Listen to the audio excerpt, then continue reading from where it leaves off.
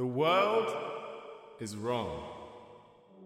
Hello, Drudgeheads, and welcome back to the Drudgecast. I hope you had a really fantastic Halloween, Samhain, spiritual, witchy, spooky time. I hope you had a really good time, whatever you were up to. And this week, I'm just going to crack on and get straight into it because we've got a lot to cover this week. We've got, in fact, everything to cover because this is episode E, and E this week is for everything.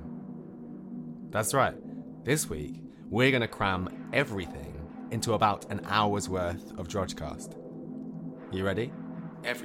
Something I've been musing on a lot recently, since starting this podcast, is the idea that within our world, whether by that you mean human society or life on planet Earth as a whole, there are so many worlds within that world, all of which are competing to be the definitive world. I know that if you're listening to this podcast, you may, like me, be actively questioning your gender, and that may be a challenging, difficult experience, whether simply in your own heart and mind, or in your everyday environment, with people around you giving you a hard time or simply not validating your experience of your own life. And what I'd say to you is what I'd say to anyone questioning their gender, who doesn't feel valued enough as they are. Perhaps you feel your sense of yourself doesn't matter because others are telling you that you are something other than what you say you are, what you feel yourself to be. Do you want to live in their world, or do you want to live in yours? Do you want to live in a world that permits and celebrates your existence, or do you want to live in a world that rejects and ridicules it? With that in mind, I want to talk about the multiverse theory. Because on the one hand, it's a really fascinating batshit concept that I'm really excited to explore. And on the other hand, I feel that the theory of gender is very much like the multiverse theory. So that's what we'll be looking at this week. We will also be looking into the exceptionally exquisite film Everything, Everywhere, All at Once. That's what's coming up. Now, I have a sense that this is going to be a very psychedelic feeling episode, in the sense that the kind of things we're going to be talking about will often come across in very much the same way that a conversation on acid might come across, or a conversation while smoking a joint. What's the universe, man? Are we all just a projection of ourselves on the back of a big spoon, and one universe is in concave and one is in convex on either side of the spoon? So which side of the spoon are we, dude? I don't know, dude. Maybe there's a third side to the spoon, like the back of the front, or the front of the back. Isn't the back of the front just the back and the front of the back just the front? But is the front really the back and the back's really the front? I don't know, dude, that's crazy talk. Hey, look at my hand. You can see everything in there. All the universes, the multiverse in there. Maybe I'm the multiverse, dude. So yeah, there's that. But I wouldn't recommend taking a tab of acid whilst listening to this episode, because, you know, you'll probably just stare at your hand for 5 hours, not listen to anything I'm saying, and make toast at some point. And it will be really excellent toast. Maybe you should do that. But that's what Drudgecast on acid would be like. I don't think people really do it anymore, but it used to be really common for someone trying to sell an idea as being amazing and mad and brilliant, that it was like being on acid. So it's like EastEnders, but on acid. What, so two people in a front room laughing at a plant for 7 hours, and then the theme music comes in, dun dun dun dun dun dun dun dun dun, and you can feel it on your face? Or, as Bill Bailey puts it in his stand-up special Part Troll, TV writers, they often use acid as a kind of shorthand for wacky. They'll say something like, this sitcom, it'll be like Terry and June on acid. You imagine what that would be like? Yeah, I can imagine what that would be like. That'd be Terry examining the floral pattern on a plate for 4 days. That's quite interesting. That's quite interesting. That's quite interesting. That's quite interesting. That's quite interesting. That's quite interesting. Oh, look there, that forms a little circle. That's quite interesting. What do you think of that, June? That's quite interesting. That's quite interesting. No, it's rubbish.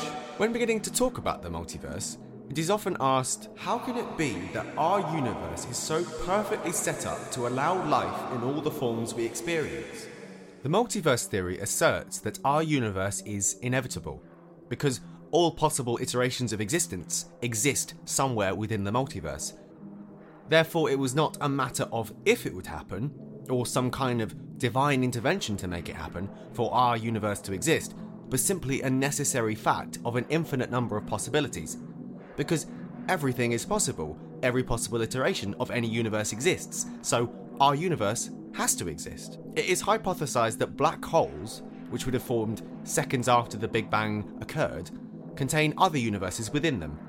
Carlo Rovelli describes a black hole in his book 7 Brief Lessons on Physics as follows. When a large star has burnt up all of its combustible substance, hydrogen, it goes out.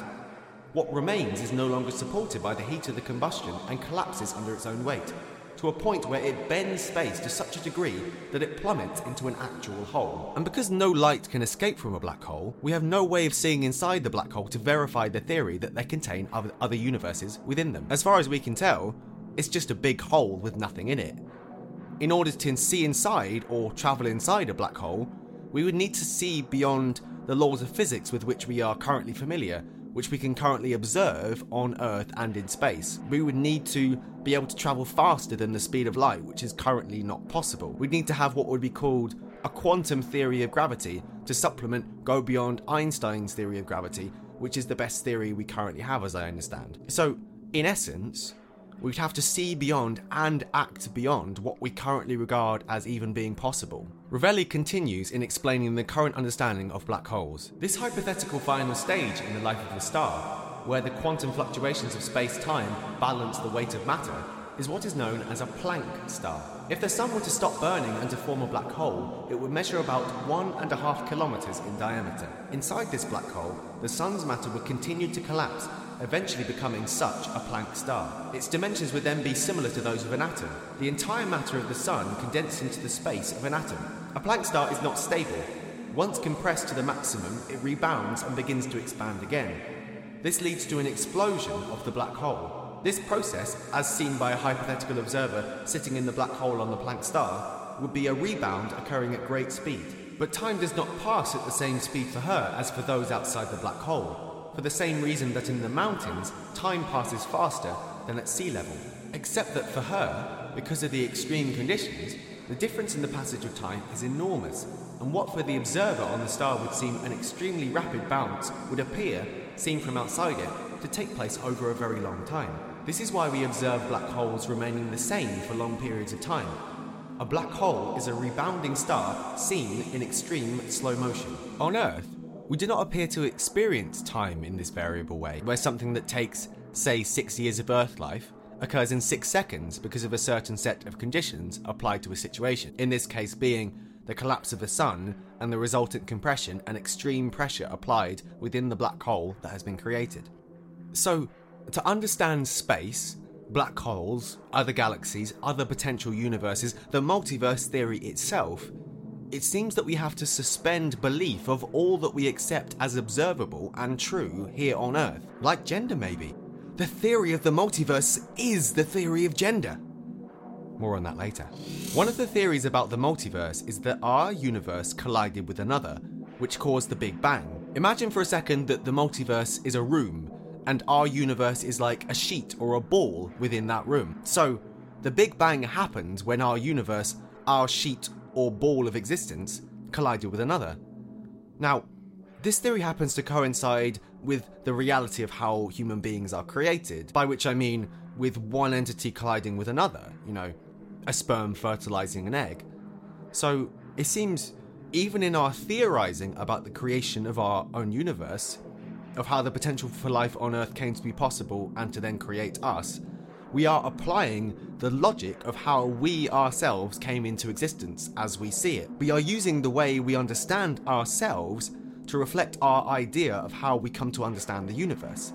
We are putting the logic of humans into the logic of the universe, which may not be that logical. Humans, after all, are not all within the universe. They are not the definitive experience, though we may like to believe that is the case. Though we do basically believe ourselves to be the centre of it, for better or for worse, to be guardians of the universe.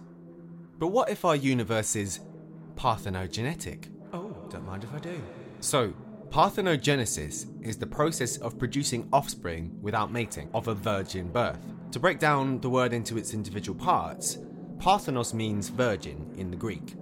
and Genesis means birth or creation. There is a temple from ancient Greece still standing today near modern-day Athens, on what would have been the Acropolis of Athens. Acropolis means any city built on a high hill, so Edinburgh in Scotland is a modern-day example of this. This temple just outside Athens is called the Parthenon, which was dedicated to the Greek goddess Athena, the so-called Virgin Goddess. The temple itself was constructed to house a new gold statue created in her honour, and the story of how she was supposed to have been born herself is absolutely mad. I feel like I'm going to need to do an episode, if not several, on Greek mythology, because some of the stuff I've been reading about is just the queerest shit ever. Listen to this. On learning that Metis' next child may overthrow him, Zeus swallowed his first wife, who was already pregnant with Athens. When the time came, Zeus started feeling tremendous headaches. As even he couldn't bear them, Hephaestus struck him with his axe, and, lo and behold, Athena leapt out of Zeus's head, fully armed and with a cry so mighty and fearsome that Uranus and Gaia were shaken to their bones with terror. Zeus was delighted and full of pride. So, Zeus swallowed his pregnant first wife and birthed Athena from inside his own head. That is so fucking queer. Athena's a fascinating figure. She was both the goddess of war and the goddess of weaving and handcrafts. I guess both require excellent finger technique. She was once challenged by a mortal, Arachne, who believed that she could weave better than even a god. Athena challenged Arachne to a weaving duel. Again, queer as shit ever, it's like RuPaul's Drag Race Ancient Greece. And in this weaving duel, the two made symbolic tapestries. Athena's symbolised the fate of those who foolishly challenge the gods, and Arachne's depicted mortals unjustly victimised by the gods. Arachne could not finish her tapestry, however, because Athena was so enraged by her actions, her choice of subject, that she tore Arachne's tapestry to shreds and turned her into a spider, condemning her to weave forever. Vicious. Athena had no children of her own, though Hephaestus, remember the god who hit Zeus on the head with an axe causing her to be born from inside Zeus's own head, Hephaestus tried to rape Athena, but Athena fought him off and then spilled his semen all over the earth, leading the goddess Gaia to become pregnant. We need to make a limited series about Greek mythology. Now. Yesterday. I want to watch this. I guess for now I'll just have to make a podcast about it soon. So back to parthenogenesis. A creature or entity that creates life parthenogenetically is technically a virgin. Like the Virgin Mary from the Bible, because she created life without having sex, essentially. She birthed without insemination or without the addition of another seed that would set off the reproductive process. If you believe the Bible story, I mean, it's never really explained as far as I remember from school about how God went about with the whole thing. I don't know. They don't seem to want to give us the full details. Give us the full details! She was like, in that sense, I suppose, she was like Prince on his debut album, For You. She did it all herself. Actually, Prince and the Virgin Mary are both very similar. They both enjoy the colour purple, not the book, but maybe. Advent, the time leading up to the birth of Jesus, is synonymous with a rose purple, a wine purple. Both Prince and the Virgin Mary were big in the 80s. They both had sex with God. That is, if God's a woman, because, Prince would have had sex with her. Unless Prince is God. I'm getting distracted. Parthenogenesis, the virgin birth, has been observed largely in small invertebrates, animals without a backbone, such as wasps, bees, aphids, green flies. It also happens in certain fish and lizards. These are types of animal that can reproduce asexually, reproduce without the need of a male animal of the same species. They can self-impregnate, self-reproduce.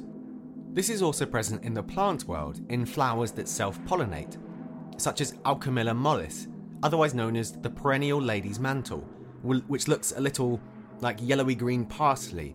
Or there's Japanese anemone, which kind of looks like a small sunflower surrounded by large bright petals, which flower from lilac to deep fuchsia.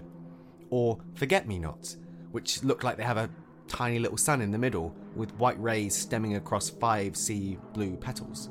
If this phenomena, parthenogenesis, self-seeding, the self-creation of an entirely new thing without the need of a fertilizer or catalyst, if this is possible in our universe, is it possible that entire universes have been created by the same process?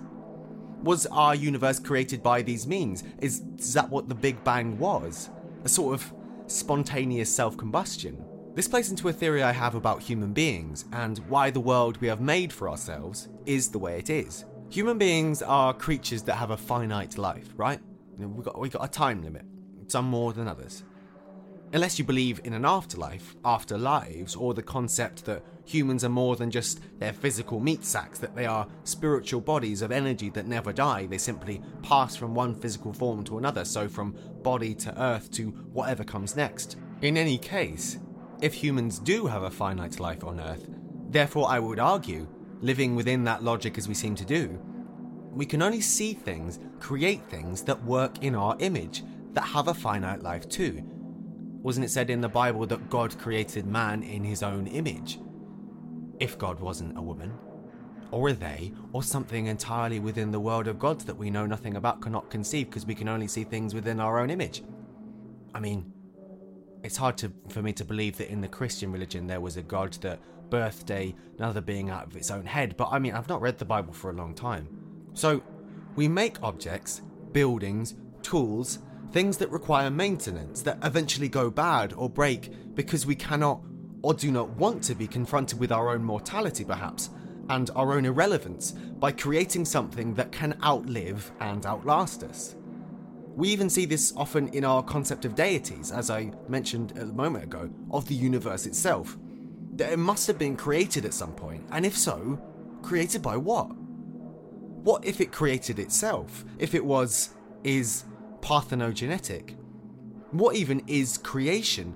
Is everything really like The Truman Show? Spoiler! One small world with an edge being watched over by a film director? Is there no director, no original creator?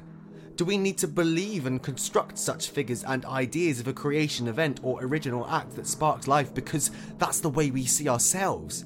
Therefore we map that self-perception onto everything else? If we were sea turtles, imagine yourself as a sea turtle for a moment, and you lived for hundreds of years. Perhaps then we could create a car or a washing machine that would last for hundreds of years, rather than a matter of years, because we'd be creating a reflection, a mirror image of ourselves. We would be seeing ourselves as the creator in the creation. If we were creatures that lived infinitely, perhaps we could create objects, things in our environment that would last forever too, because that would be logical, because that would just be following our understanding of the world. Though I guess there are sourdough starters, the most hipster reference imaginable. These can in theory live forever, if someone keeps feeding them flour on water on a regular basis. So it is in theory possible to create something from nature that exists forever, so long as there is an environment to sustain it. And it's possible, from my experience of working in a bakery for a year, to sustain yourself forever off selling sourdough, because the markup on sourdough is ridiculous. Sourdough, different to bread, which can have other things in it like bread fat and yeast, sourdough is just water and flour, and then the same again to make the starter, and the natural yeast from the air and a bit of salt. So you're spending nothing, and we all know how much sourdough costs. It's an insane markup. You need to get into the sourdough business right now. I don't know why I'm doing this podcast. I need to get into the sourdough podcast making business right fucking now. But even if it is possible in theory to create something that could be sustained forever, that will eventually come to an end at some point, because if, as is hypothesized, is true, that the sun will eventually explode, burn out in several billion years. And maybe that was the Big Bang that we talk about, which would therefore mean that the birth and end of the universe are the same thing, the same point in time, and that existence as we know it is a closed loop. But perhaps the planet we have been created by, a planet, a universe, a series of universes perhaps, is potentially infinite. Could we be infinite too at some point? Therefore, even if within our universe the sun is going to explode, maybe there are possibilities beyond that if there is an infinite stretch of available universes. I mean, it certainly doesn't seem that way, sitting here as I do now in my human meat sack with a real awareness of the body clock that is ticking. It certainly doesn't seem that way, at least not in any physical form that we can continuously occupy, that we could, in theory, live forever. We may be reincarnated or transfer from physical form to physical form, whether from human to squirrel or squirrel to rock. But it seems unlikely that we are going to be able to occupy the same physical form for an infinite amount of time, to be Jeff Bridges forever.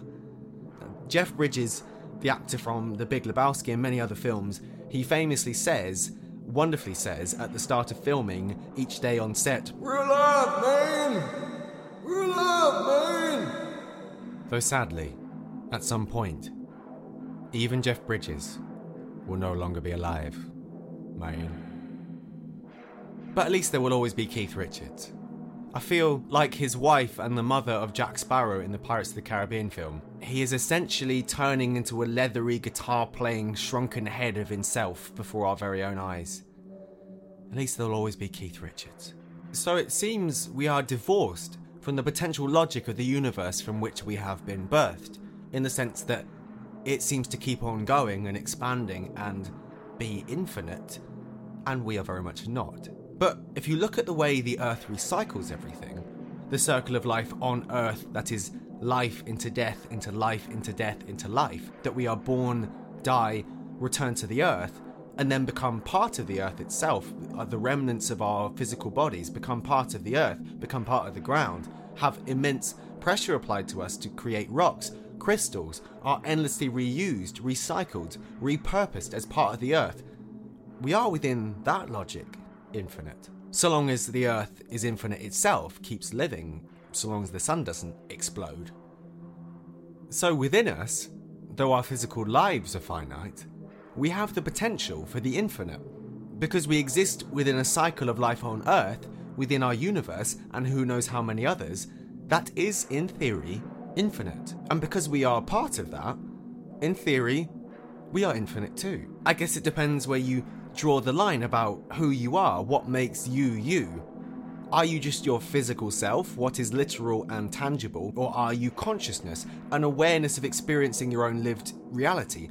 Or are you all of the energy that makes up that reality, so wherever you go, when you die, you are returned to and repurposed by the Earth, you are still technically alive, technically infinite. But because we can only experience things, or can currently only conceive of the finite, rather than the infinite, I feel this does influence our attitudes towards ourselves, towards gender even.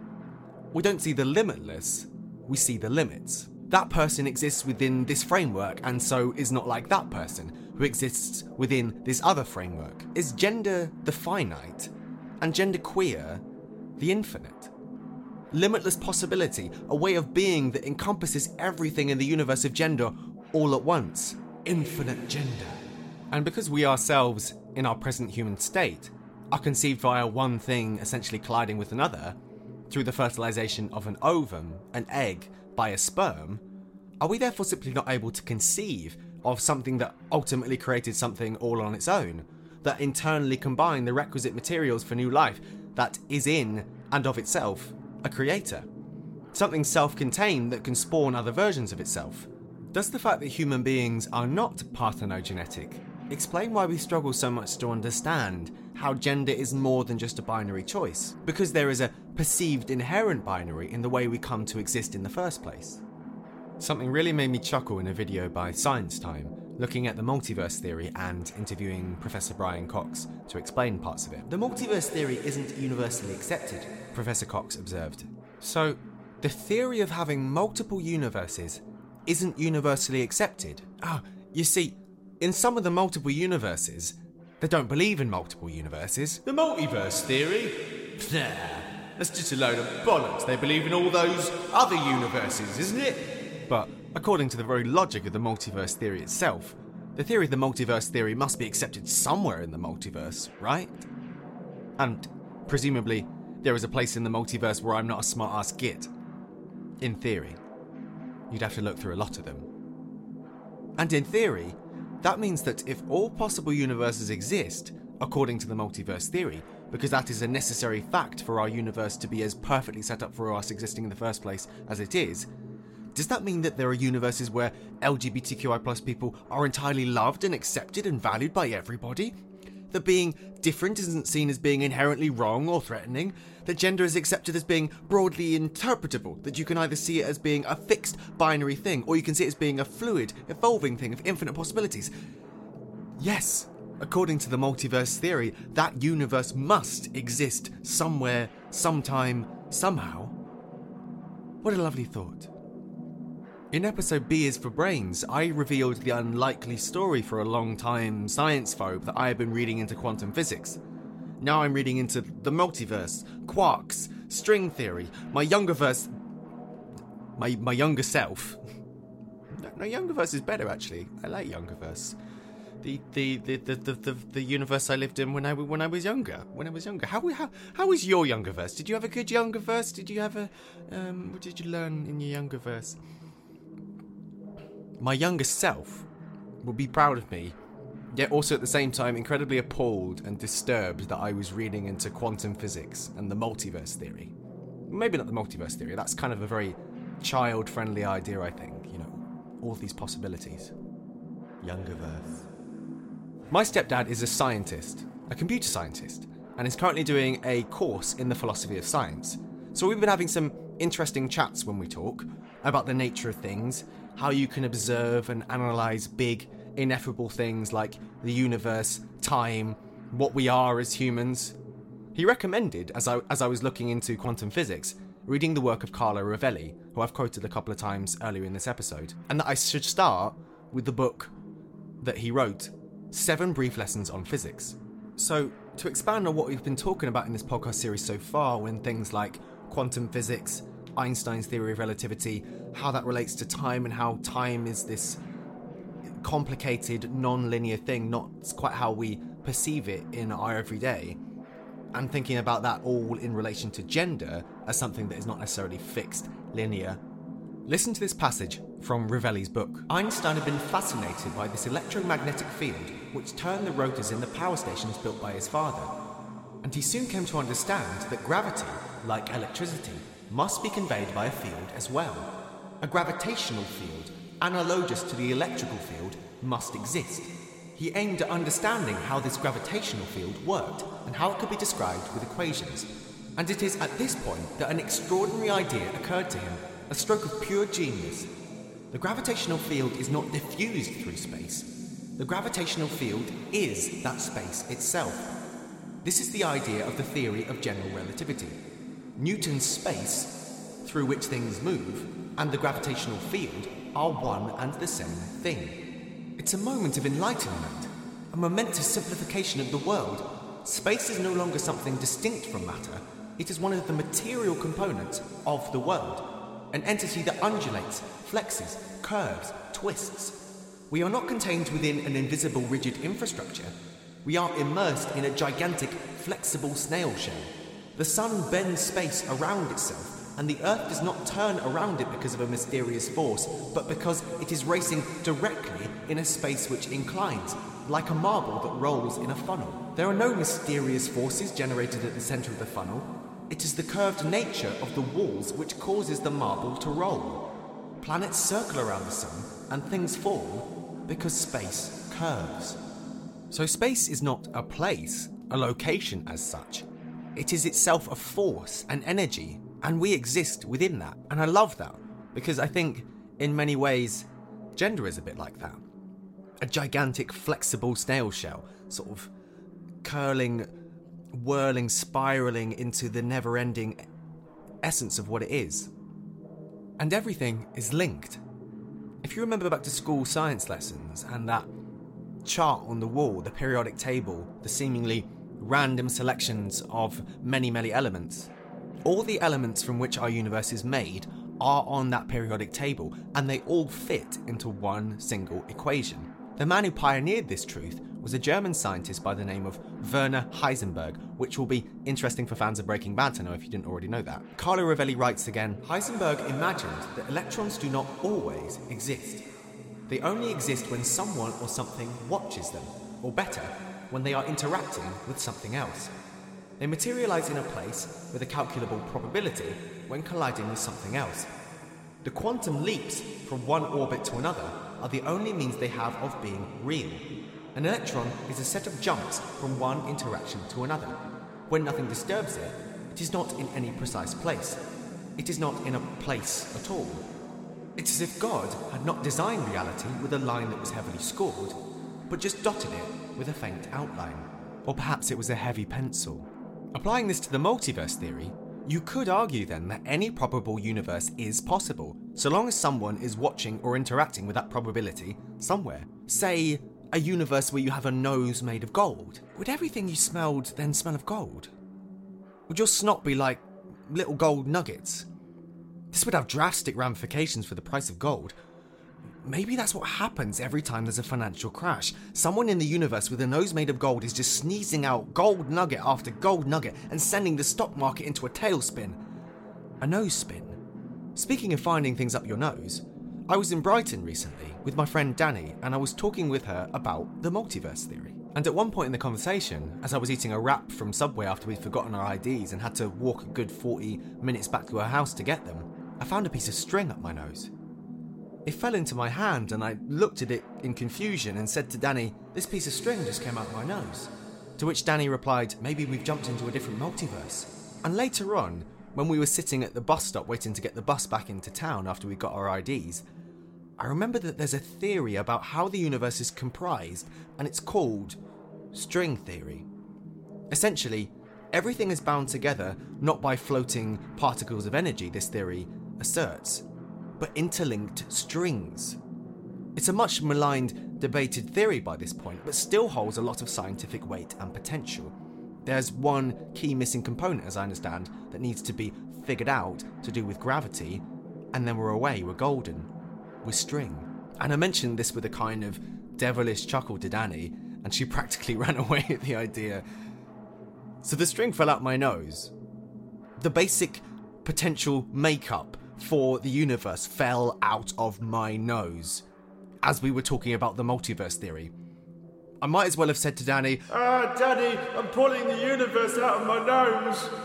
Now, talking about the multiverse theory as we're doing this week, you delve into it enough and you're going to come across some figures, some videos on channels like Joe Rogan, Russell Brand's channel, maybe even on Alex Jones, when you start to look into things that are essentially saying Nothing is real, everything is an illusion, it's all made up. which I'm all on board for, right? And I came across a video on the Joe Rogan podcast, which I listened to for a bit, and I think there's some interesting people he gets on there. Most of it, I'm not really interested. I can kind of take it or leave it. The guy that he was interviewing on this video I saw was Paul Stamets, who's a mycologist. A mycologist is concerned with the study of fungi, with mushrooms, basically. And Paul Stamets said, "We have to accept that reality is not limited to the perception we have traditionally used." And he shared a story of taking mushrooms, psilocybinic mushrooms, in 1975. And while he was on mushrooms, he had this vision. He had this vision that this cabin that he had near a river, upstate, was going to be flooded, and all of his papers were going to be destroyed, and there were going to be dead cattle everywhere. And in the coming days, his vision was proved right. He had to rush up to the cabin to try and save all of his possessions, all of his papers that he kept up there. Wasn't able to make it out because of the level of flooding, and had to stay there for a couple of days. And then when he came back to civilization, when he was driving back, he saw the fields full of dead cattle who had been killed by the flooding. So, how did he know? Was it the mushrooms or some kind of other plane of consciousness? Or did he access that plane of consciousness by the mushrooms, through the mushrooms? And coming back again to what he said, is asking us to do, we have to accept that reality is not limited to the perception we have traditionally used. And I think that's a very powerful thing to consider, and in many ways it's very hard to get beyond that perception, because that perception, where else does it come from but from us? And what I find really interesting and perplexing is, well, it's perplexing, but it does make sense, of course, how our theories of reality often so closely mirror us, that the creation matches the creator. String theory is actually a very soothing idea in a way, because it returns us to an almost fetal state, doesn't it? This sense of all these interconnected strings wires, whatever they are, linking us all together like big umbilical cords. You know, that we are attached by multiple giant umbilical cords to the universe itself, however that could manifest itself. And we can't see it. So we kind of devise an idea of what we can't see through what we can see. And maybe it's like string theory, that scene from the Ashes to Ashes video of Major Tom hanging from his fallen spaceship, multiple wires and cords protruding from his suspended, ashen-faced form. And what if the theory of how the universe is actually comprised, whether string theory or otherwise, how it actually works? Science seems aligned with what Carlo Rovelli says here. Quantum mechanics and experiments with particles have taught us that the world is a continuous, restless swarming of things, a continuous coming to light and disappearance of ephemeral entities, a set of vibrations, as in the switched-on hippie world of the 1960s, a world of happenings, not of things. This podcast is supported via Patreon. If you go to patreon.com/Drodge, that's DRODGE, you can find out more about the podcast, how to get involved, set up a monthly donation, and become part of this weird and wonderful community around gender. And for our listeners from other universes, you can get involved too, but please be warned, multiverse roaming charges may apply. Now, it's time for the Genderlude, the pause in the show where you may hear some people trying to sell you some stuff. And we're going to ease you into that, soothe you into that with some noise, with some space. So enjoy, take a pause, take a bathroom break. If you're in a version of the multiverse where you need to go or are physically capable of relieving yourself, maybe you exist in a universe where bathrooms don't exist. You just think, oh, I need to waste, and it's gone. What a lovely thought. Take a break, if you like, if you can. And see you in a few.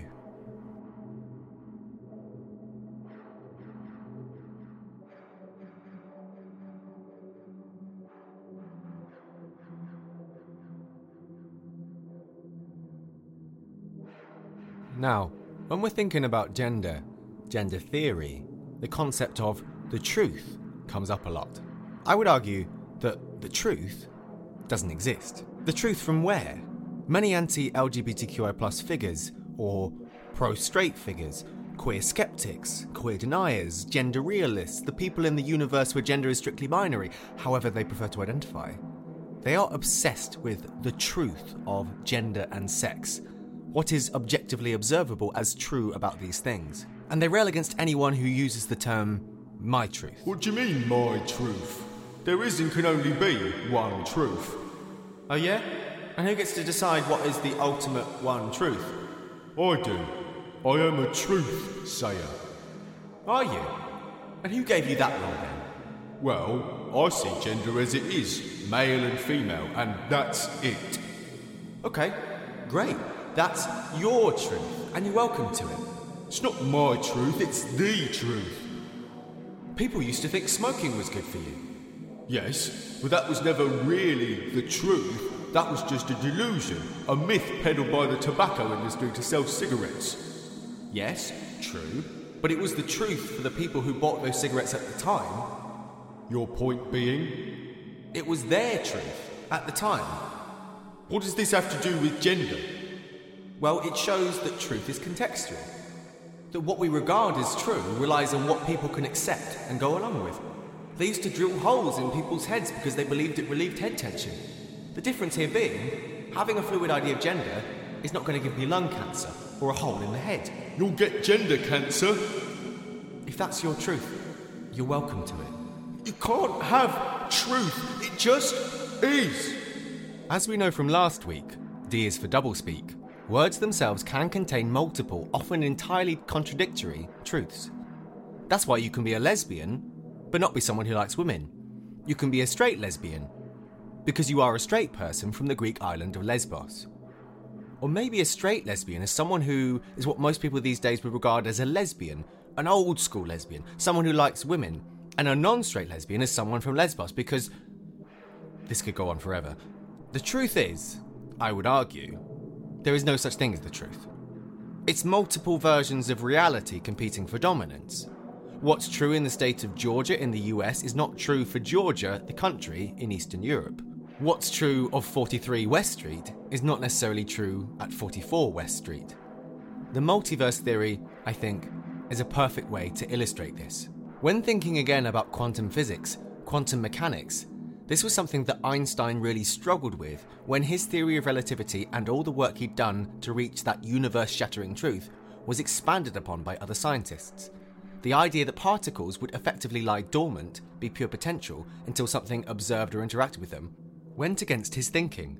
As Carlo Rovelli writes, Einstein did not want to relent on what was for him the key issue, that there was an objective reality independent of whoever interacts with whatever. So if particles are potential, if there is no static, objective, cosmic, universal, quantum reality, then what is the truth? Can there be objective truth? So I watched Everything Everywhere All at Once a couple of weeks ago, one of the most amazing films I've seen in a very long time. And I rewatched it again the other day.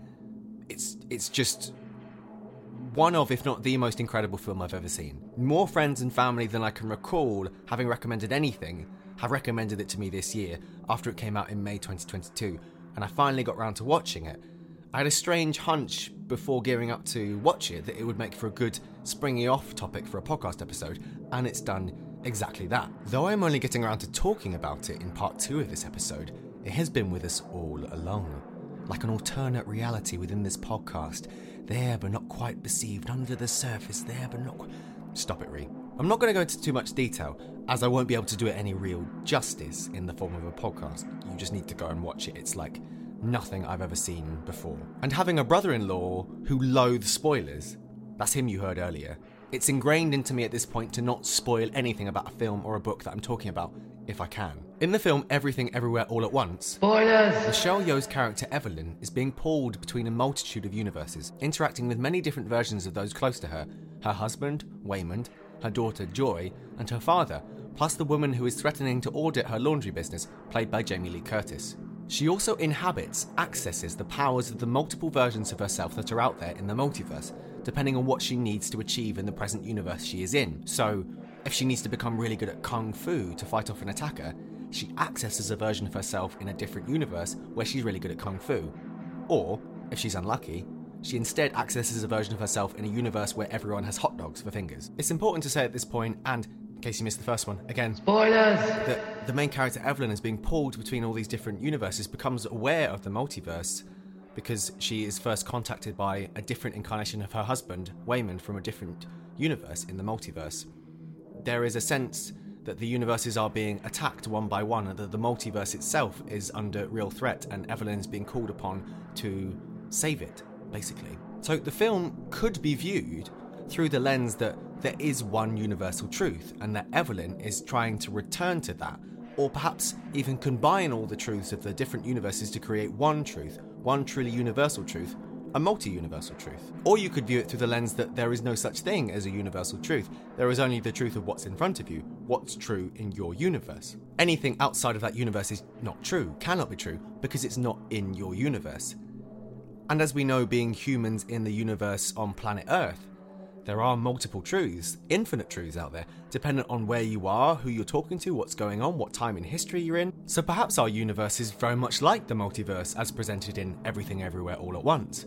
There are multiple versions of ourselves, multiple versions of the truth, and they are all competing with each other to be the one singularly observable truth at any given moment. Or there's the antagonist, Jobu Tupaki's version of events, that every universe is unified by the single idea that everything is basically meaningless. It doesn't matter where you are, what you do, who you are, it's all meaningless. And I think that's the most beautiful message of the film, that it portrays in a powerful, compassionate, silly way that we as humans have so many options open to us, that there are so many versions of us that could come into reality, let alone versions of other people, that exist as potential, that are competing every second of every day to be the one that is shown to the world, the one that is true.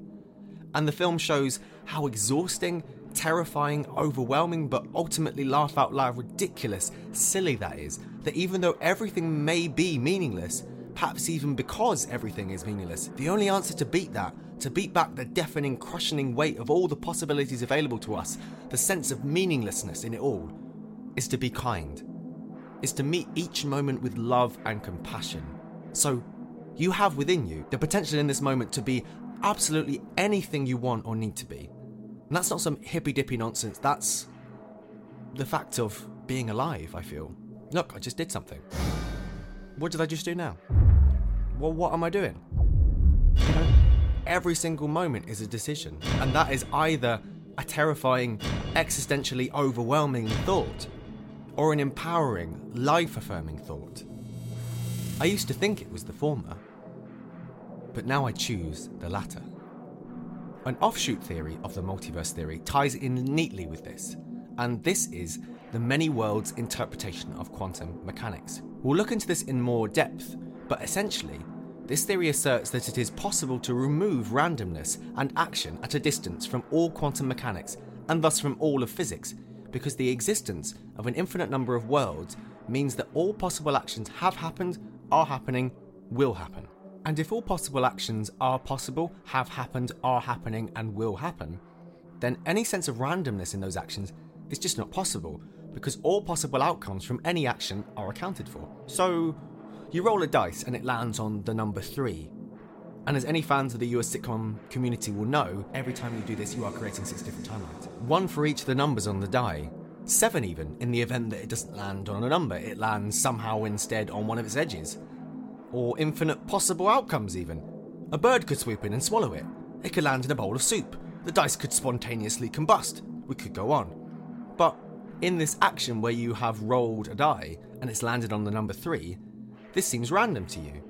You have embraced the sense of randomness in all actions by throwing something into the air, the outcome of which you have no control over. But according to the many worlds interpretation, there is no such thing as random, because there exists a universe where every possible iteration of that action is being mapped out completely. And behind that action, everything that could have led you to the point of rolling the number 3, those actions have been mapped out too. And from that action of you rolling the number 3, yes, every possible outcome will be mapped out into the future too, which I think communicates, just through the act of rolling a dice, what could have led to that point, what could happen in that moment, and everything that could happen as a direct cause of that, and so on. This shows how many possible worlds there are, how many infinitely possible universes. And the many worlds interpretation says, because those all exist, have existed, will continue to exist, there is no such thing as randomness, because every possible action and outcome is accounted for in one of these worlds. That everything is accounted for, has been accounted for, will be accounted for, everywhere, all at once. There is a counter to this theory, or rather a theory that, in its challenge of the many worlds interpretation, can help explain how there can be no such thing as probability. This is the sleeping pill experiment, which is where you would be given a sleeping pill, placed on a movable bed, fall asleep, and then end up on the movable bed in one of 2 rooms, room A or room B. When you awake, you would then guess which of the 2 rooms you are in. So, the probability is 1 in 3.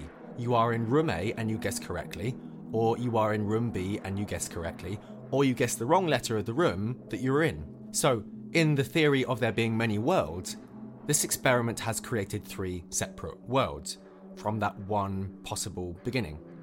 And as an experiment, it presents a possible sense of randomness within what can happen, that the experiment has created a so-called split in reality, with 3 possible, seemingly random options available to you, determined in their randomness by which room you are placed in and which room you think you are in when you awake, though you have no concept of what rooms A or B are, so can only guess with a sense of randomness. But in terms of a quantum interpretation of the experiment, that sense of randomness is meaningless, even though it is meaningful to you, because, as it would argue, all outcomes have been realised, have happened, so probability in the normal sense doesn't apply. But as an experiment, it is useful when explaining how probability is essentially an illusion, that all of those possibilities, you waking in room A and saying room A, you waking in room B and saying room B, and you waking in either one and saying the wrong room, all of those are also true somewhere in one of the many worlds. At the same time as you say room A in room B, you are also saying room A in room A and room B in room B. Or perhaps time is like a big long chain, a coil of interconnected moments, and you say room A in room A, to be followed some period of time further along the chain to say room B in room A, though that is a very human understanding of what time is, what time looks like, how time functions, that it is linear, chronological, that it is something, someplace, sometime, rather than everything, everywhere, all at once. Which just makes something, someplace, sometime sound like a very lazy remake of Everything Everywhere All at Once. I'm not going to see that. Evelyn, you've got to save the something verse. The what verse? I can't be bothered. Now, to make clear the different use of words between the multiverse theory and the many worlds interpretation, I'll quote here the Stanford University Encyclopedia of Philosophy, because I'm all smart-like. The concept of a world in the many worlds interpretation is based on the layman's conception of a world. However, several features are different. Obviously, the definition of the world as everything that exists does not hold in the many worlds interpretation. Everything that exists is the universe, and there is only one universe. The universe incorporates many worlds similar to the one that the layman is familiar with. A layman believes that our present world has a unique past and future. According to the many worlds interpretation, a world defined at some moment of time corresponds to a unique world at a time in the past, but to a multitude of worlds at a time in the future. Now, I feel it's important to observe that, unsurprisingly, given who is leading the charge on these theories, these are all very human-centered ideas of what the world means, how multiple universes might exist, and how we might fit within them. If I can, as a human, roll a dice and it lands on the number 3, there are multiple other universes where it will land on the number 6, or the number 4, or the dice will lodge in the throat of a passing accountant, or the dice will rebound off the window, land in a plant pot and find the cure for cancer. All of these iterations of reality in other universes within the multiverse are centered around me, a human being. We haven't heard the squirrel's interpretation on the multiverse theory. But then, by the combined logic of the multiverse theory and the many worlds interpretation, if all possible iterations of reality have happened, therefore it's not just possible, but mandated by the theory that there must be a universe, multiple universes, even where squirrels are the ruling class, squirrels experiencing multiple outcomes of the same act of rolling an acorn with numbers 1 to 6 scribbled on the sides. Or, as in an unexpectedly moving part of Everything Everywhere All at Once, there may be universes where rocks and stones are all there are. Humans may be useful in ourselves as the test dummy, as it were, to flesh out our understanding of how this theory might be possible. But by the very nature of the theory, we and all our human stories are just an infinitesimal part of it. And of course, having a 6-sided dice is in itself a very arbitrary, very human concept of probability and chance. Think how many multiple multiverses there would be if there were 666-sided dice. Maybe that's the dice the devil uses and tortures his hellish guests with for eternity in Hades. What number did it land on? Do I still have your soul? I can't read it, Satan. The letters are so incredibly small on this 666-sided dice. Oh dear. Well, I guess I win again then. Next. So, the film Everything Everywhere All at Once sort of presents the theory of multiple existences, whether the multiverse theory or the many worlds interpretation, as being one big world, a series of many universes that interrelate and intercommunicate. So, you could be in Universe A, where you're a master carpenter, and that is connected to Universe B, where you're being crucified on a wooden cross. As far as we can currently deduce, that does not seem to be the case. Because if there are other universes within a black hole, for example, we just can't see into or access a black hole, because to do so would require us to travel faster than the speed of light, and we can't currently do that. Don't think my car does that. But perhaps there are versions of ourselves in other universes, other worlds that can travel faster than the speed of light and have come into contact with our world if they are not already among us. Hello. And thinking back to the concept of truth, if the multiverse theory is correct, which version of ourselves is the true one? Is that even a question we need to consider? If there are multiple versions of ourselves, one where we are, say, a lesbian from the island of Lesbos, and one where we are a lesbian with a capital L who lives in Long Island, aren't both those versions of ourselves true? And both versions also false? Because yes, you are both those things, but you are also not both those things, I guess, depending on where you define yourself as actually being, where your true state is. In the film Everything Everywhere All at Once, we see a particular Evelyn. She is our lead protagonist, our guide in a world of many worlds all colliding and competing with each other. But is she the real, true Evelyn? Are they all true? The ones that she can access at any different one moment in different universes, are they all true, or are they in some ways false? Does one have to be true and the rest false? You know, and if she's not the true one, which ones are the false ones? But if you can be in multiple universes, existing as multiple incarnations of yourself, does the question of which is true really matter? The Stanford University Encyclopedia of Philosophy puts it this way: the quantum state of the universe at one time specifies the quantum state at all times. If I am going to perform a quantum experiment with two possible outcomes, such that standard quantum mechanics predicts probability 1/3 for outcome A and 2/3 for outcome B, then, according to the many worlds interpretation, both the world with outcome A and the world with outcome B will exist. It is senseless to ask, what is the probability that I will get A instead of B? Because I will correspond to both versions of myself, the one who observes A and the other one who observes B. So essentially, you can think about, speculate, pursue the logic of the experiment about whether you in A or you in B is the true you, but by virtue of you existing as A and also as B, both are true by default and false. And when you introduce the concept of time into the mix, it gets even more messy. Say you used to be a bus conductor in London, and now you're the conductor of an orchestra in Sydney. Both versions of yourself are true, though they theoretically contradict each other. But they would only contradict each other if they were happening at the same time, in the same place. But as we know from looking into quantum physics in episode B, B is for brains, Einstein's theory of relativity asserts that time is relative. So they are both happening at the same time. You are both a conductor in London and a conductor in Sydney. As Evelyn in Everything Everywhere All at Once is both a kung fu martial arts expert and a woman with hot dogs for fingers. Both are true and both are false. One may be true now, in the moment you are experiencing as now, but would not have been true 50 years ago. One may be false now, by the current standards of truth in the moment you term now, but will be true 50 years from now. So which is it? True or false? In the moment, as we see it on a human level, what is true in the moment termed now, that you're a specialist in conducting particle physics, what a career you've had. That's all that matters, all that can be considered true. But what is the moment? What is now? It could be argued that it's only what's observable and true right at this present moment in time. But again, what is time? Is time entirely non-linear? As Carlo Rovelli writes, special relativity has shown that the notion of the present is also subjective. Physicists and philosophers have come to the conclusion that the idea of a present that is common to the whole universe is an illusion, and that the universe flow of time is a generalization that doesn't work.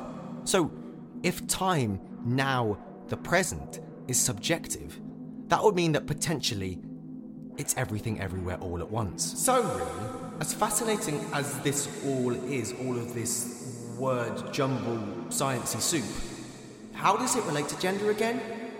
What are you getting at? Well, you could argue that gender as it exists in the universe, let's just forget about other universes for a minute, as wonderful as it is to wonder what other universes' attitudes towards gender might be. Is there a universe where gender doesn't exist? Is there a universe where gender as we've known it, male and female and all that has meant, is completely reversed? Is there a universe where gender is like clothing, something you can put on and take off at will? Sorry, I'm getting distracted. Let's forget about all that for a second. In this universe, the universe I'm talking to in, you could argue that gender is like the multiverse. There are multiple iterations of it out there, all true and valid and active within that universe, and separate from all the other versions of gender that exist within all the other universes. And you could argue that those different gender universes within the gender multiverse are a bit like the plot of Everything Everywhere All at Once, that they are all interconnected, and that there is a fight going on between those universes for the one true expression of gender across the entire multiverse. Yes, you could argue that. I think you see what I'm getting at. There's a scientific rule that is often observed or cited, and this is called Occam's razor. That's O-C-C-A-M. This is attributed to the 14th century friar William of Ockham, and that's O-C-K-H-A-M, just to make it confusing, who stated that if you have two competing theories trying to explain the same phenomenon, you should go with the simplest one. The razor in the title comes from the sense of razor-sharp precision in making your choice about which idea to go with. The logic of this is that the more complex your theory is, the more probabilities there are within that theory that can go wrong, that can be debunked or disproved. The more levels to your theory, if you will. And the more levels you have, all being suspended by probability, the more likely it is that level 12 of 24 in your theory collapses in on itself, and now you can't get from one half of the theory to the other, so it is effectively invalid. So the simpler it is, the less uncertainty there is, the easier it is to prove. You need level 41 to get to level 42, otherwise your theory is invalid. I wonder if the band level 42 had 41 previous incarnations, like prototype levels, before they got to level 42. Level 3 must have been really bad. I'm not even saying anything about level 1. Level 27 might have had something.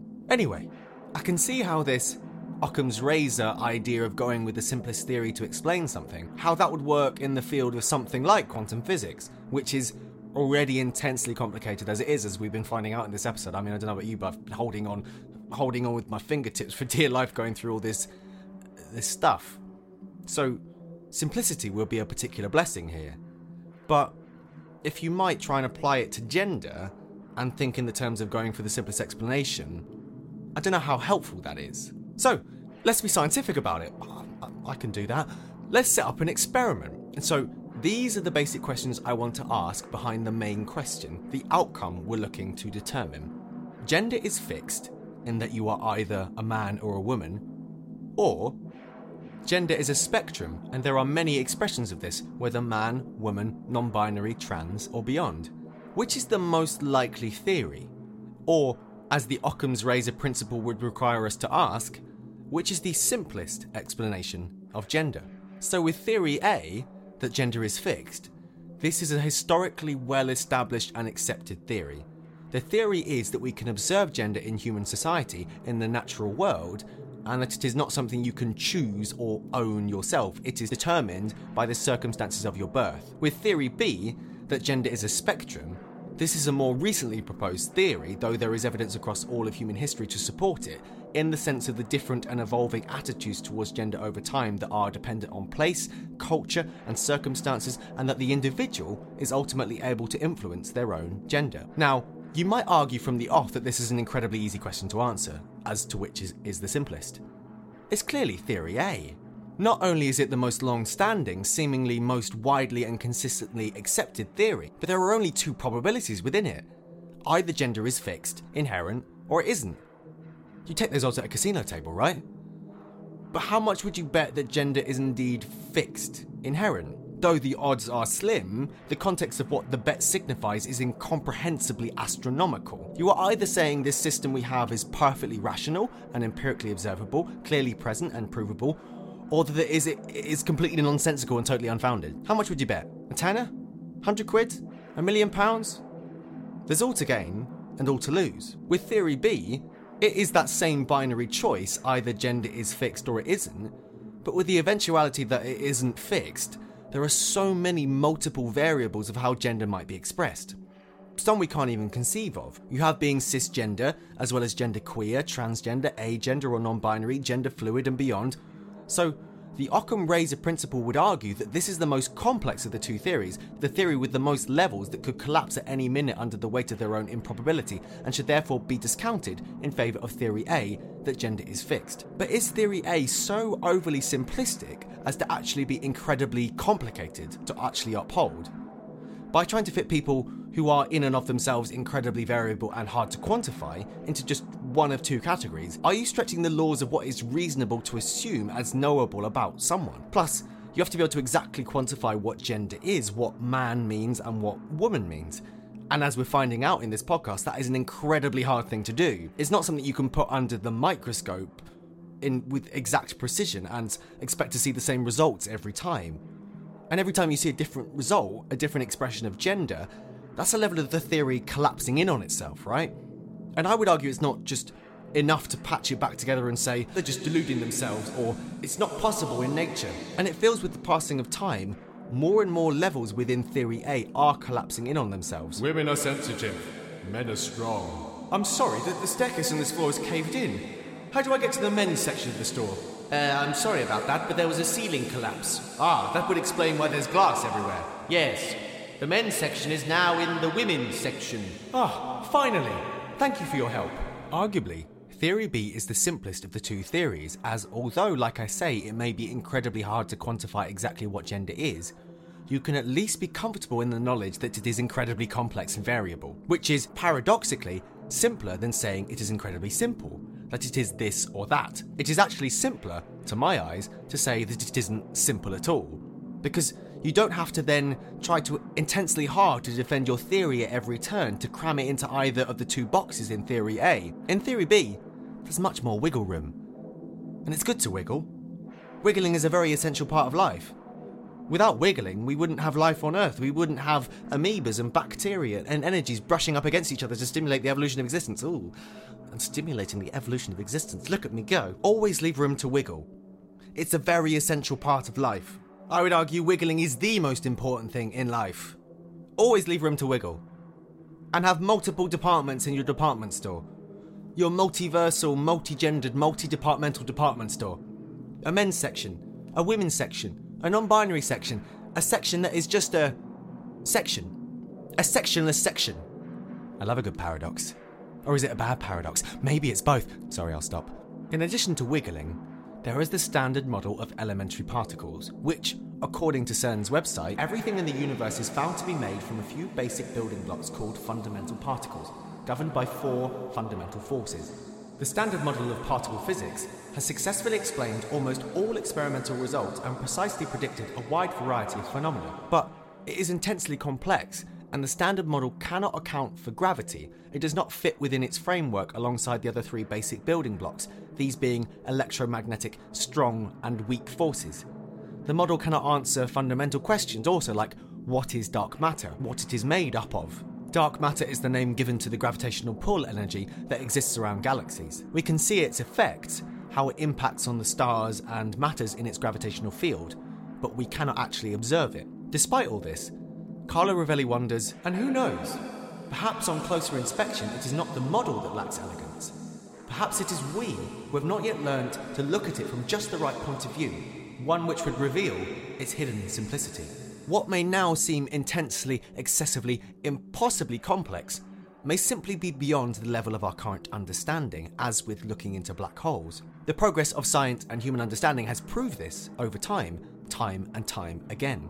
Looking through Stanford University's Encyclopedia of Philosophy entry again on the many worlds interpretation theory, I came across a phrase that I feel sums up what fuels this podcast. Episodes like this one, about why we need to really question what we are, the basic essence of things, before we can try and make any comparisons between things, before we can observe why one thing is like this and one thing is like this, why male is this or female is that, why gender is this or gender is that. If we do not ask why we are what we are, and why the world we perceive is what it is, but only how we can explain relations between the events we observe in our world, then the problem of the preferred basis does not arise. We and the concepts of our world define the preferred basis. But if we do ask why we are what we are, we can explain more. And this is why I feel that my most recent ravenous devouring of science around things like relativity, time and quantum mechanics, physics, has felt so neatly paired with looking into gender, questioning it. Because science is ever questioning and expanding our understanding of the universe, exposing false conclusions, limiting ideas. I go back to Carlo Rovelli again. Physics opens windows through which we see far into the distance. What we see does not cease to astonish us.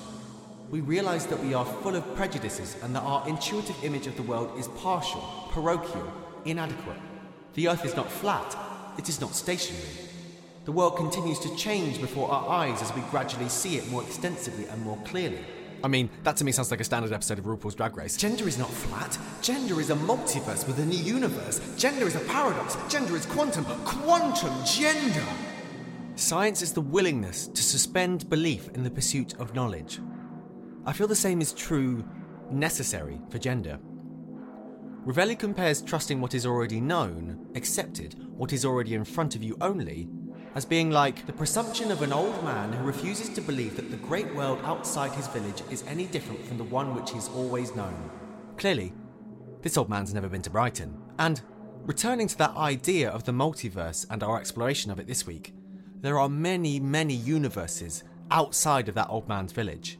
And within the gender multiverse, by the logic of the multiverse theories, there is a non-binary universe, there's a male universe. I mean, to be fair, it feels like there's a lot of male universes out there, but maybe this is the only one. There is a female universe, there's a gay universe, there's a bi universe, a pansexual universe. Universes with an expression of gender identity that we can't even conceive of currently in our current universe. You can exist within all of these universes, if you want to, if you feel a connection, if you can see yourself within them. In Everything Everywhere All at Once, Jobu Tupaki existed in all the universes all at once, because she saw through what she felt was an essential lie at the heart of the multiverse, that nothing matters. that everything is pointless everywhere all at once. It's just all pointless, meaningless. And in her heart, she was just a queer kid called Joy, Evelyn's daughter, whose girlfriend Evelyn couldn't introduce to her elderly Chinese father, saying instead, "This is Becky. She's Joy's very good friend." And Jobu Tupaki journeys through all the universes to find a version of her mother who might convince her otherwise, that there is meaning.